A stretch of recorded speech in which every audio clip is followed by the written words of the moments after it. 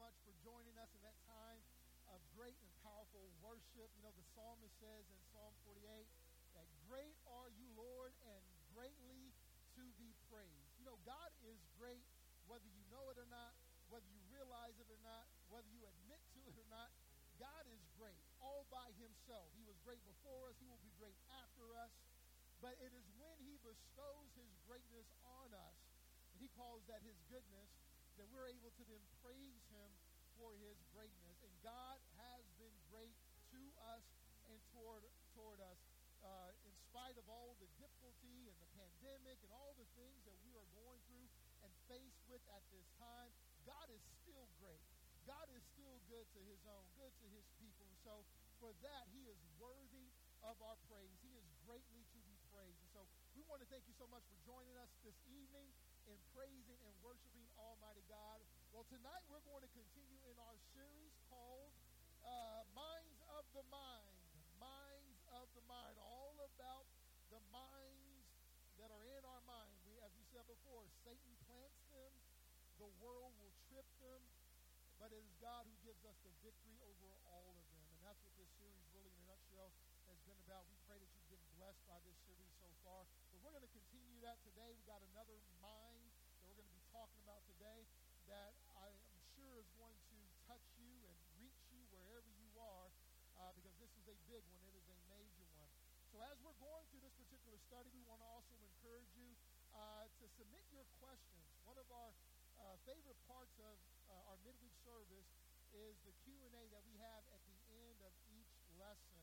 And we missed that, because, of course, when everybody was here in-house, we could have some time to answer your questions that you have. But because we've been away and had to do this virtually, that's one of the aspects of this service that we've missed. But we want to have an opportunity to still do it. We did it last week, and it was a success. So all you have to do is submit your questions in the comment section, whether you're on Facebook or YouTube. Just put in a question, whether it's related to this particular lesson that we're going to talk about tonight, current event topics. You got a personal question, a biblical question, anything that you would like to have God's perspective on. Ask that question in the comment section. We have some monitors in there who will see that. And at the end of this lesson, we'll take some time to answer as many questions as we can, all right? So for right now, let's go ahead and prepare our hearts, go to the Lord in prayer, that he may watch over his word and bless us tonight with what he has in store for us. So, Father, we thank you that you are great all by yourself, whether we know it or not, realize it or not, but we are grateful that you have revealed your greatness to us. You have removed the veil from our eyes, and you've allowed us to see how truly great and awesome you are, and therefore are greatly to be praised and worshiped. And to praise you and to worship you is not only doing it through songs in church, it is by living out our lives that you may be glorified all over the earth. And that begins with our hearts being impacted and our lives being changed by the renewing of our mind, by your word and through your spirit. So we pray, God, at this time, Lord, as praises have gone up to you, may your blessing come down, God. May you inhabit the praise of your people and open our hearts and speak to us, finding us exactly where we are, ministering to our hearts exactly what we need, that we may leave this place better than we have come in, for our good and for your glory. These things we ask and pray in the powerful and precious name of Jesus Christ. And all of God's people said together, amen, amen, amen. Well, out of the 12 disciples that Jesus had, at least 4 of them were fishermen. Okay? 4 out of the 12 disciples, according to Scripture, were fishermen. That would be Andrew and Peter. They were brothers. And James and John. Andrew, Peter, James, and John, they were fishermen. Well, Jesus Christ comes to them one day, and he says, drop what you're doing, follow me, and I will make you fishers of men. Instead of you being fishermen, I'm going to make you fishers of men. In other words, rather than you catching fish all day, you are going to be catching men for me. Okay? And it's interesting that he would use that as an analogy because you basically need the same thing whether you're catching fish or catching men. You, of course, have to go out to where they are. You have to be patient and have some bit of guidance and wisdom. You have to make sure you go in the right time. But you also have to use bait. Right? How many know you can't just drop a hook into the water and expect to catch fish? Okay? That's not going to work. That is not how you fish. You can't just drop your hook in the water and expect to get a bite. No, you have to use bait. Whether it's live bait, whether it's pieces of other fish, whether it's shrimp, or whether it's lures, you need something that will attract the fish and that will take the bait so that they may take the hook as well. So whether you're a fisher of fish or you're a fisher of men, bait is essential if you're going to be successful in doing what you've been called and purposed to do. Well, how many of you know that there is somebody else who is also a fisher of men? Right? There's somebody else who is also a fisher of men. Yes, the disciples, according to Jesus, according to Scripture, were fishers of men. We too, being God's disciples, God's followers, we are supposed to be fishers of men as well. But there's somebody else who is also a fisher of men.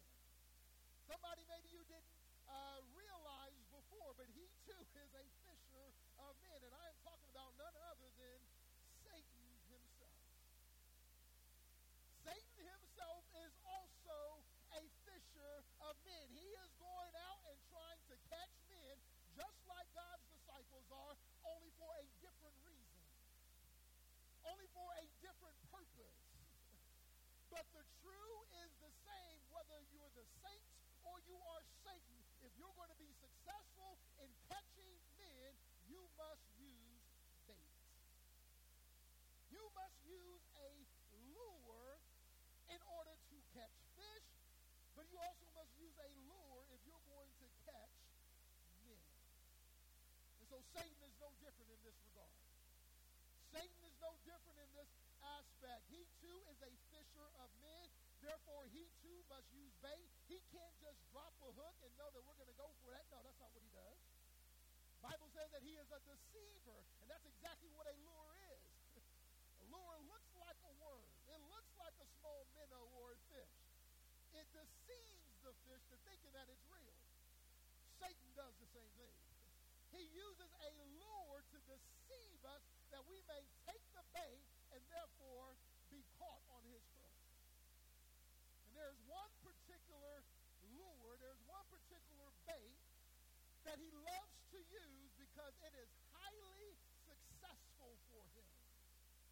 This particular bait, this particular lure, this particular mind of the mind is the atomic bomb of all of his landmines. Okay? This particular one that we're going to talk about today, it is the atomic bomb of all of his landmines that we have talked about thus far. Why is that? Well, because this particular mine will not only destroy you, but everything that you're connected with. Everything that surrounds you will be destroyed if you trip this particular mine. It will destroy your family and your finances and your future. It will destroy your health and your marriage and your ministry. It will affect not just you, but everything that is associated and connected with you. You see, if you step on a landmine, you're going through a field and you have other people around you, pretty much one who steps on it gets the damage. But not so with an atomic bomb. Not so with an atom. If an atom bomb goes off, no, everybody's affected by that. And so Satan has bait. He has a lure, and this one is the atomic bomb of all of his devices because of the damage that it is able to do, not only to you and I, but to everything and everyone that's connected with us and surrounds us. And this particular lure that Satan uses against the people of God is called lust. Lust.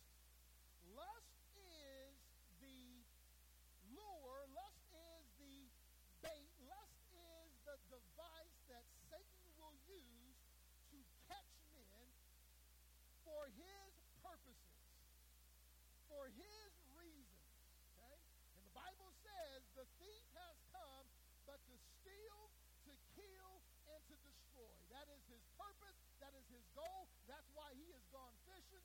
why he's a fisher of men as well, because he wants to steal, he wants to kill, and he wants to destroy your life and every aspect of your life.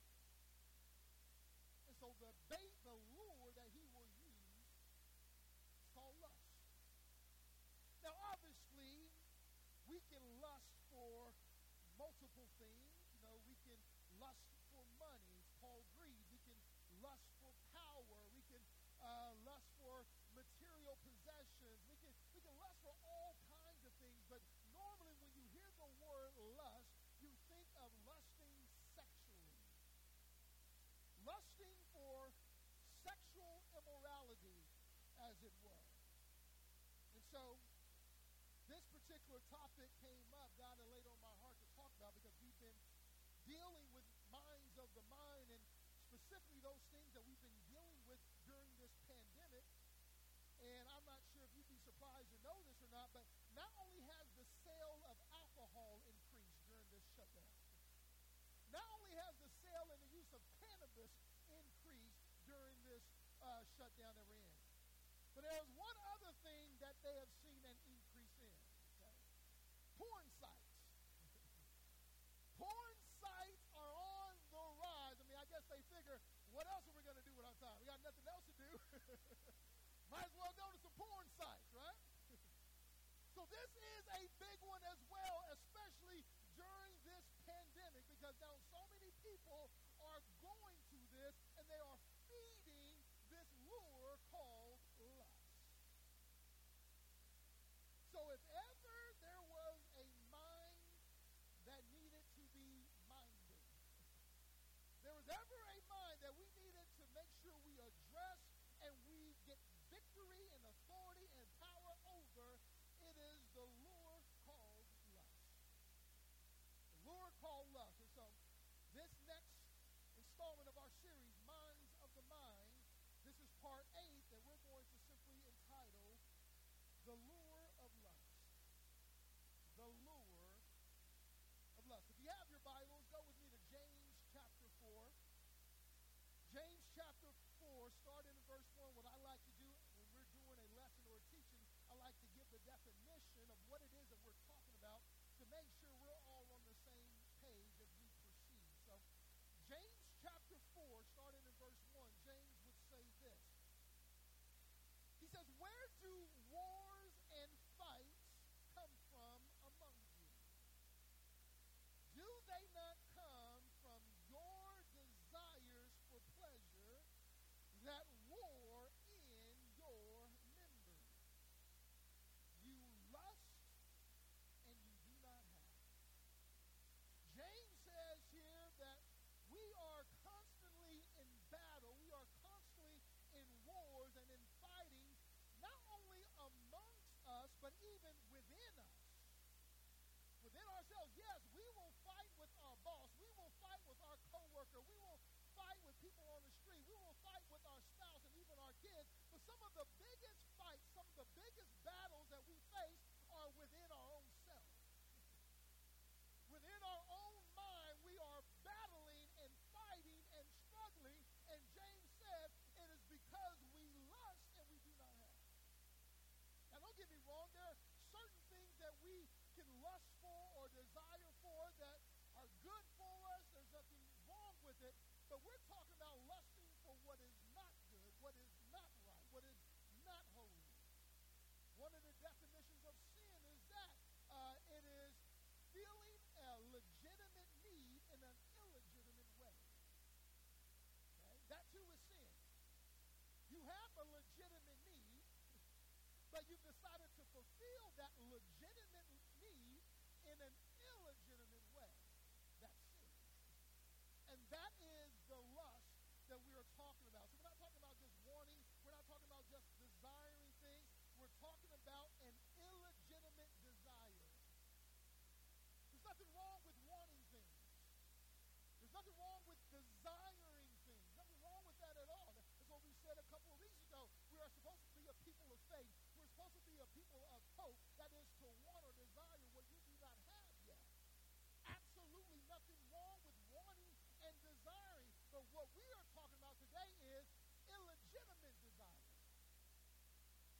That's why God said in his word in the Ten Commandments, do not covet what belongs to your neighbor. Okay?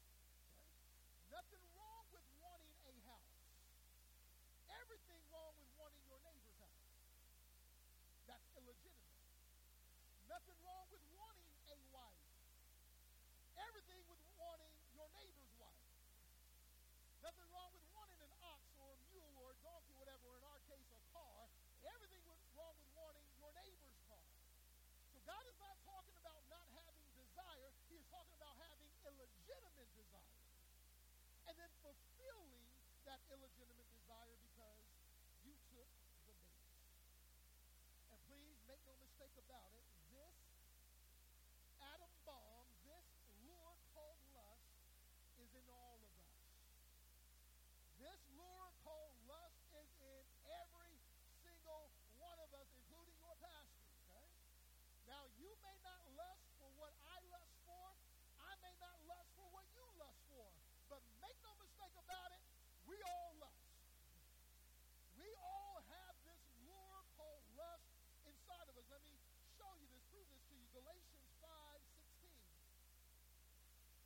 Galatians 5:16, Paul will put it this way. He says, I say then, walk in the Spirit, and you shall not fulfill the lust of the flesh. Read it again. I say then, walk in the Spirit, and you shall not fulfill the lust of the flesh. Now notice, he did not say you shall not have the lust of the flesh. He didn't say that. Why? Because Paul knows better than anybody that as long as you live in these fallen, carnal, worldly, natural, sinful body, you will always desire that of this world and that which is sin toward God. There is something in you that hates God. There is something in you that hates the Word of God. Why? Because it gets in the way of you fulfilling and gratifying your flesh. So let's just go ahead and be open and honest about that, okay? Let's go ahead and be open. When somebody cuts you off the road, you know you want to cuss them out, and so you're mad at God because you can't. When something comes on TV, you know you want to watch it, but you're mad at the Word of God because you can't. Because you have a nature that is still in you, that still wants sin, that still desires the things of this world. Yes, you have a new nature, you have a new desire, but that doesn't mean that old nature went away. As a matter of fact, there should be this tug-of-war that is going on in your heart and in your mind if you are truly saved. Because if you are truly saved and if you have truly given your life to Jesus Christ, God has placed in you a new nature. He has breathed his own spirit into your spirit, but he didn't get rid of the old nature. That is still in you as well. So there's this battle, there's this fight, there's this tug-of-war between the spirit and the flesh, and you must decide which one you're going to obey. Which one are you going to listen to? So Paul simply says, if you choose to, if you decide to walk in the Spirit, although you have the lust of the flesh, you will not fulfill the lust of the flesh. Why? Next verse, for the flesh lusts against the Spirit, and the Spirit against the flesh, and these are contrary to one another, so that ye do not do the things that you will. And if anybody knew this, it was Paul. Remember what Paul said. He says, the things that I will to do, I do not do. But those things that I don't want to do, that I find myself doing. What is wrong with me? And then it dawns on him. He gets a revelation, oh, if I am doing what I don't want to do, then that means it's because of the sin that is within me. See, before I got saved, before I gave my life to Christ, I sinned because I wanted to sin. Couldn't wait to sin. Would set up the sin, right? Do everything I could to find the sin. I enjoyed it. I wanted to do it. But when I gave my life to Jesus Christ, he gave me a new heart. He gave me a new spirit. He put a new desire in me. So now I may still stumble into sin, but I don't want to anymore.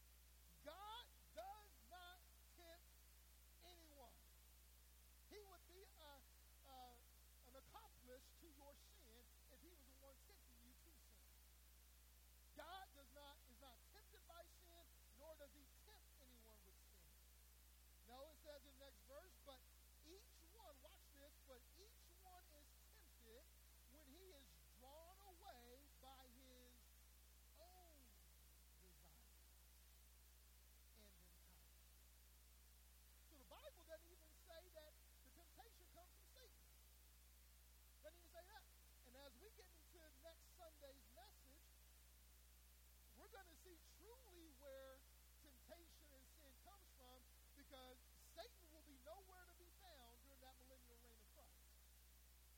Satan, let me give you a little preview, Satan is going to be thrown into the bottomless pit, into the abyss. He's going to be chained up and sealed for 1,000 years. But yet there will still be sin going on. How do we know that? Because the Bible says people will still be dying. If you die at 100, you would have been thought to have died as a child.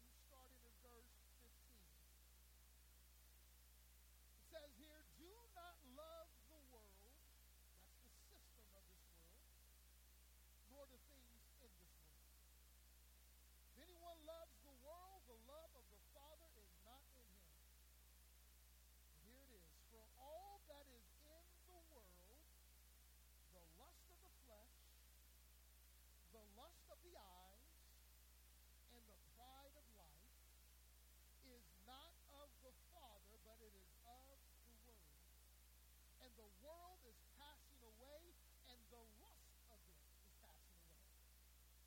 But he who does the will of God abides forever. God says through John that there are three things that are needed in order for sin to take place. The lust of the flesh, the lust of the eyes, and the pride of life. So what exactly are these three things, and how do they work in order to have sin take place? Well, the lust of the flesh is what our flesh desires. In other words, it has to be a temptation for you in order for you to be tempted. You know, it's like the scripture we just read, that God is not tempted by sin, nor can he tempt anyone with sin. Some people have this question, what about Jesus in the wilderness? I mean, that's what Satan was doing for 40 days. He was doing nothing but tempting God, tempting Jesus. So how can God say he can't be tempted by sin if that's exactly what Satan was doing with him in the wilderness? Because it's only a temptation if it's a desire you have. Jesus had no desire for any of the things that Satan was offering him because he knew all things already. But the lust of the flesh are the desires that our flesh has. So, for instance, you can put some crack cocaine right here in front of me. I'm not going to go for that. You can put all the alcohol and the booze you want right there on the stage. Won't be a temptation for me, okay? Why? Because that's not my jam. That's not my temptation, okay? But there are some things you can put here that will tempt me. Because that is the lust of my flesh. So the lust of the flesh is whatever your flesh desires that is illegitimate. That is the lust of the flesh. But then you have the lust of the eyes. Well, what's the lust of the eyes? Well, the lust of the eyes is now the opportunity for it. The lust of the flesh is you desire it. The lust of the eyes is you now have opportunity for it. And so you have the lust of the flesh, what you desire, lust of the eyes, opportunity of what you desire. But then this third ingredient you also need. And this third ingredient, God says, is the pride of life. The pride of life. Well, what is pride? That's another mind of the mind we're going to get to. Let me give you a preview on that. God says this is pride. For a man to think more of himself than he ought. When you think more of yourself than you ought, that's pride. And God says pride is a key ingredient in order for sin to take place because it has to do with how you feel about this particular temptation or sin you're about to commit. How are you going to justify this? Oh, it's all right. Everybody is doing this, or God understands, or I'll just ask for forgiveness later, or, you know the spirit is willing, but the flesh is weak. I mean, all kinds of things that we say and do to justify our sin. God says that is pride. Because you think you know more than God. God says, do not be deceived. I will not be mocked. Whatever a man sows, please rest assured that he will also reap. So when you continue in your sin, in spite of that, that is pride because you're saying that won't happen to me. Or I know more than God, or I know better than God. It is pride. It is the way we think and feel about this. It is how we justify it that causes us to do what we desire and what we have opportunity for. Those three ingredients. We see this even in the very first temptation. Genesis 3:6, when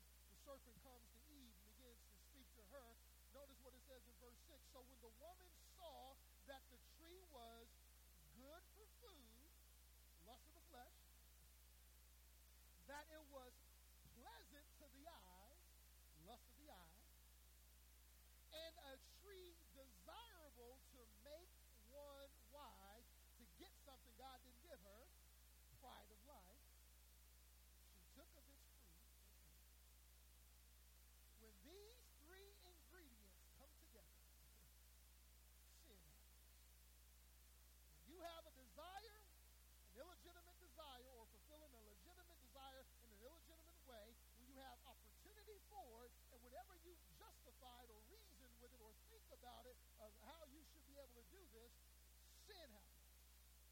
You've taken the bait, you've taken the lure, and now sin has been born, and eventually when it's full grown, it will bring forth death, the Bible says. Here's the hook, pun intended. What if you can eliminate one of those ingredients? What if you can eliminate, one of the ingredients, the lust of the eyes, the lust of the flesh, and the pride of life? I mean, isn't that true with fire? If you just eliminate one of the elements to have fire, you will cease to have a fire, will you not? If you don't have a spark, if you don't have friction, if you don't have heat, if you don't have an igniter, if you don't have something to get that going, you don't have a fire. You can have all the fuel, all the wood you want, but if you don't have that igniter, no fire.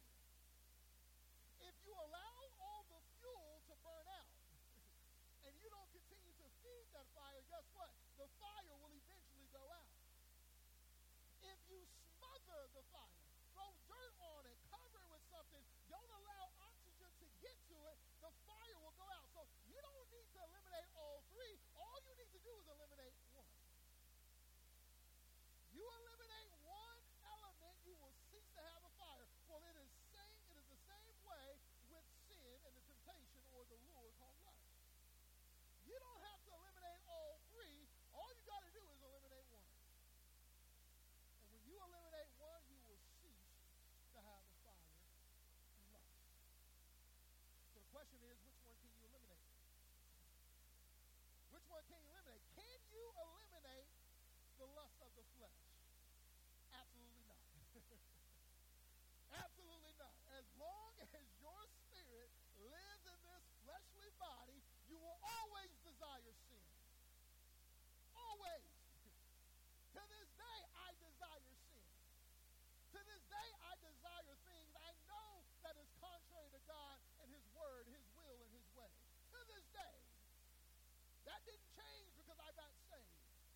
As long as you live in this sinful fleshly body, you will always desire sin. Therefore, you cannot eliminate the lust of the flesh. Well, then can you eliminate the lust of the eyes? Absolutely not. Remember when Paul was talking to the church, he says, remember when I told y'all not to keep company with sinful people, with the sexual, immoral people? He says, I wasn't talking about the people of the world. Why? Because then you would have to leave this world. If you were going to escape the sin of this world, you would have to leave this world. And no, I was talking about people of the church. I was talking about people who proclaim to know Jesus Christ, but yet practice and live in sin. God says, don't keep company with those guys. But you cannot escape the lust of the eye without escaping this world altogether. So if you cannot eliminate the lust of the flesh, and you cannot eliminate the lust of the eye, there only leaves one thing you can eliminate. The pride of life. How you think, how you feel, how you reason, how you justify what you desire and what you have opportunity to. We see this not only with Eve, but with others like David and Bathsheba. Y'all remember the story? David goes on his terrace, his balcony there, looks over the city of David. He sees a beautiful woman bathing on the rooftop. And rather than walking away and going back inside, he decides to look a little bit more and look a little harder, engage her. I mean, that was original Pornhub, okay? That was David's Pornhub of the day, right? He begins to look at this beautiful woman bathing, and the desire that was within him conceived and brought forth sin. Even when they tell him, no, David, can't have this one. This is a married woman. You can have anybody else, but not this one. She's taken. This is a married woman. Too late. Too late. This desire had already conceived in him. And whatever he said to himself to justify this, it caused him to sin, and this sin brought about death. Death, number one, to her husband. Okay? After he got her pregnant, he tried to cover it up by having her husband killed. Then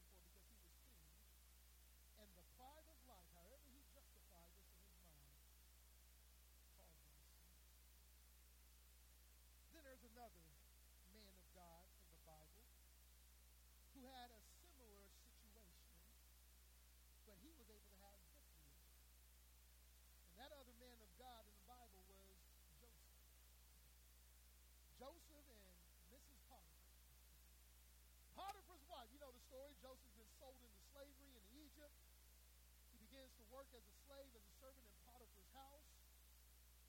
But because of the hand of God upon his life and the favor of God that is with him, he quickly is elevated and promoted in Potiphar's house, where he's in charge of all of Potiphar's house.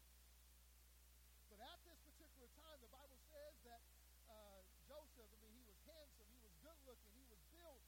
He had it going on. And Mrs. Potiphar caught notice of that.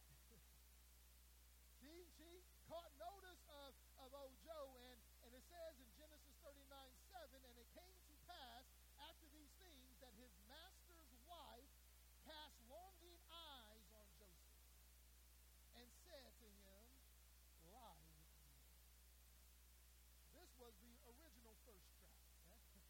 This is the thirst trap for Joseph. She comes to Joseph and says, Joseph, lie with me. I'm swiping right on you. Come lie with me right now. The Bible says, however, but he refused.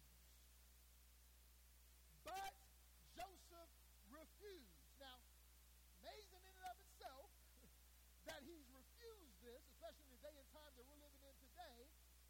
But thank God he lets us in on why he refused and how he was able to refuse this lust of the flesh and this lust of the eyes that I'm sure he had. How do we know that? Because later on in Genesis it says that he did eventually get married. And he did eventually have children, which meant that this was a desire that was in him. He had the lust of the flesh. He had the lust of the eyes. He had opportunity there, but yet he refused. The question is why? And even more important, how? How did you refuse this, Joseph? Well, he tells us how. It says, but he refused and said to his master's wife, look, my master does not know what is with me in the house. My master doesn't concern himself with anything doing with this house. Why? Because he's placed me in charge. He has given me authority. He's given me control over the affairs of his house. And he has committed all that he has to my hand. What does Joseph do? Number one, to refuse this. He simply recalls what he has. He simply recalls how good his master has been to him. He said, look, my master, your husband, he's been good to me. He's given me all this. How in the world can I repay him evil for good? God is saying the same thing. If you would just sit there and meditate on how good your master has been to you, how good God has been to you, how he has blessed you, how he has been good to you, and he's revealed things to you. He's opened up doors for you. He has provided for you. He has protected you. He has been good to you. When you think about how good your master has been to you, recall what you have. That will keep you from taking the bait. Number one, Joseph begins to recall what he has, what he's been doing. Number two, found in verse 9. He says, there is no one greater in this house than I, nor, watch this, nor has he kept back anything from me but you, because you are his son. He says, my master, your husband, has not kept back anything from me, hasn't taken away anything from me, except you, because you're his wife. So not only does Joseph recall what he has, he also recalls what he has to lose. See, now Satan will show you that. Satan is not going to show you what you have to lose. He's not going to show you losing your marriage and losing your children and losing your ministry and losing your finances and losing your health and losing your future. And he's not going to show you all that. But God says if you just sit there and think about not only what you have, but also what you have to lose, should this thing go awry, should it keep you there longer than you were intended to stay, should it take you further than you were intending to go, think about not only what you have, but also what you have to lose. And then thirdly, he says this, how then can I do this great wickedness and sin against God? Number three, he calls it what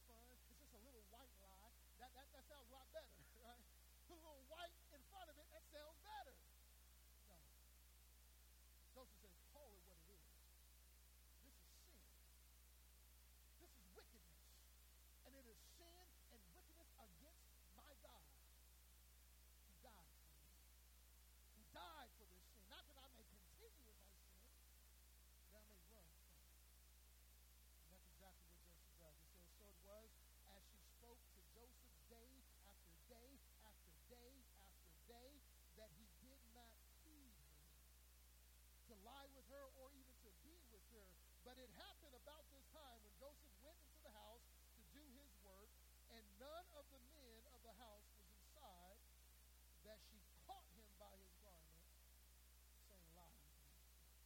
And now it's gotten real. It's gotten real. Now it's gotten serious. Now, because now she is up close and personal. He can feel her soft skin. He can smell her perfume. He can look into her eyes. It got real now, and she has literally grabbed his clothes, saying, you're not getting away from me. And the Bible says, but he left his garment in her hand and fled and ran outside. When all else fails, run. Okay?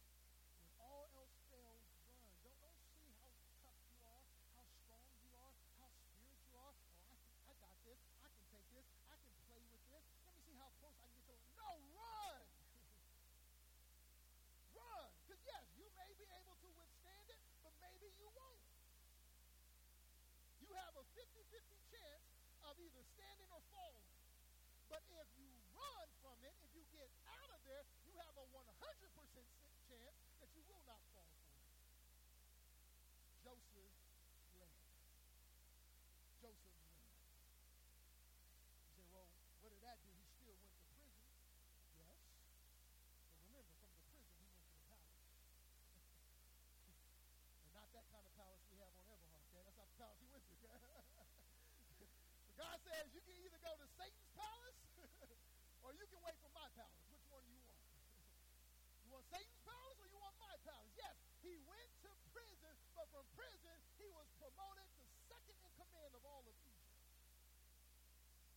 Is that something that may have not happened had he taken the bait? Had he taken the lure of lust? God had palace for him, and because he chose the palace of Satan, he now no longer gets the palace of God. You never know what sin will do, what death it will bring to your life or even to your future. So God wants us to have victory, power, control, and authority over the lure of lust. Now, one of the most venomous spiders that is out there is one called the black widow. The black widow, she is called the black widow for different reasons. One, obviously, she is black. The reason why she's called the black widow is it is said that after she mates with the male, she will then eat him. After she mates with him, she then devours him. She then destroys him.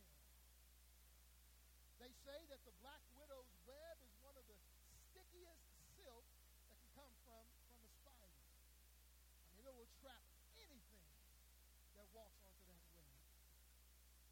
It says that even when she traps her meal, she won't eat right away. She'll save it for later. That means death doesn't come instantly. Death doesn't come automatically. Death doesn't come right away. You could be trapped and death come later on. But these are the reasons why. She eats the male after she mates with them. She has one of the stickiest webs. She saves her meal for later on. But this is the one thing that I found interesting. How you can tell whether or not it's a black widow. You know, it's like a brown recluse. You turn over, it has a violin on its belly. But with a black widow, it has a red hourglass. It has a red hourglass.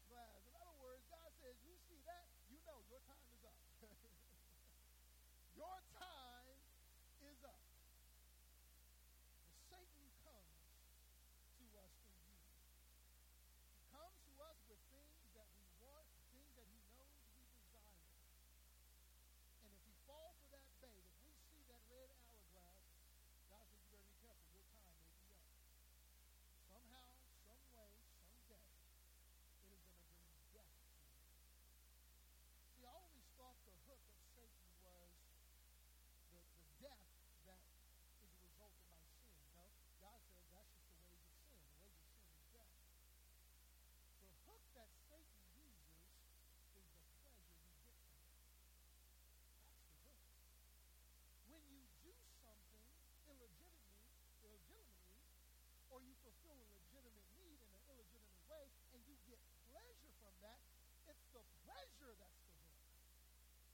Because it's the pleasure that will have you keep coming back.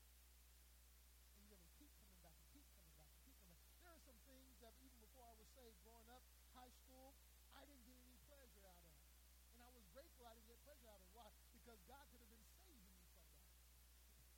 Had I gotten pleasure from this particular thing that I was doing, maybe I would still be doing it to this day. So by God's grace and mercy, he kept me from even feeling pleasure from it because the pleasure is the hook. Because it's the pleasure that will have you coming back. God's challenge to us today, including myself, is that we mind this particular mind, the lure called life. We will understand that Satan has come as a fisherman as well, but for different reasons. He wants to steal, kill, and destroy your life. But when you keep these things in mind, like Joseph did, and you don't understand, you can't eliminate the lust of the flesh. You can't eliminate the lust of the eyes, but you can eliminate the pride of life. How you feel about it. And when we begin to meditate on the goodness of God, what you have, on what you have to lose, and calling it what it is, that is how you will have victory, power, and authority over this lure called lust.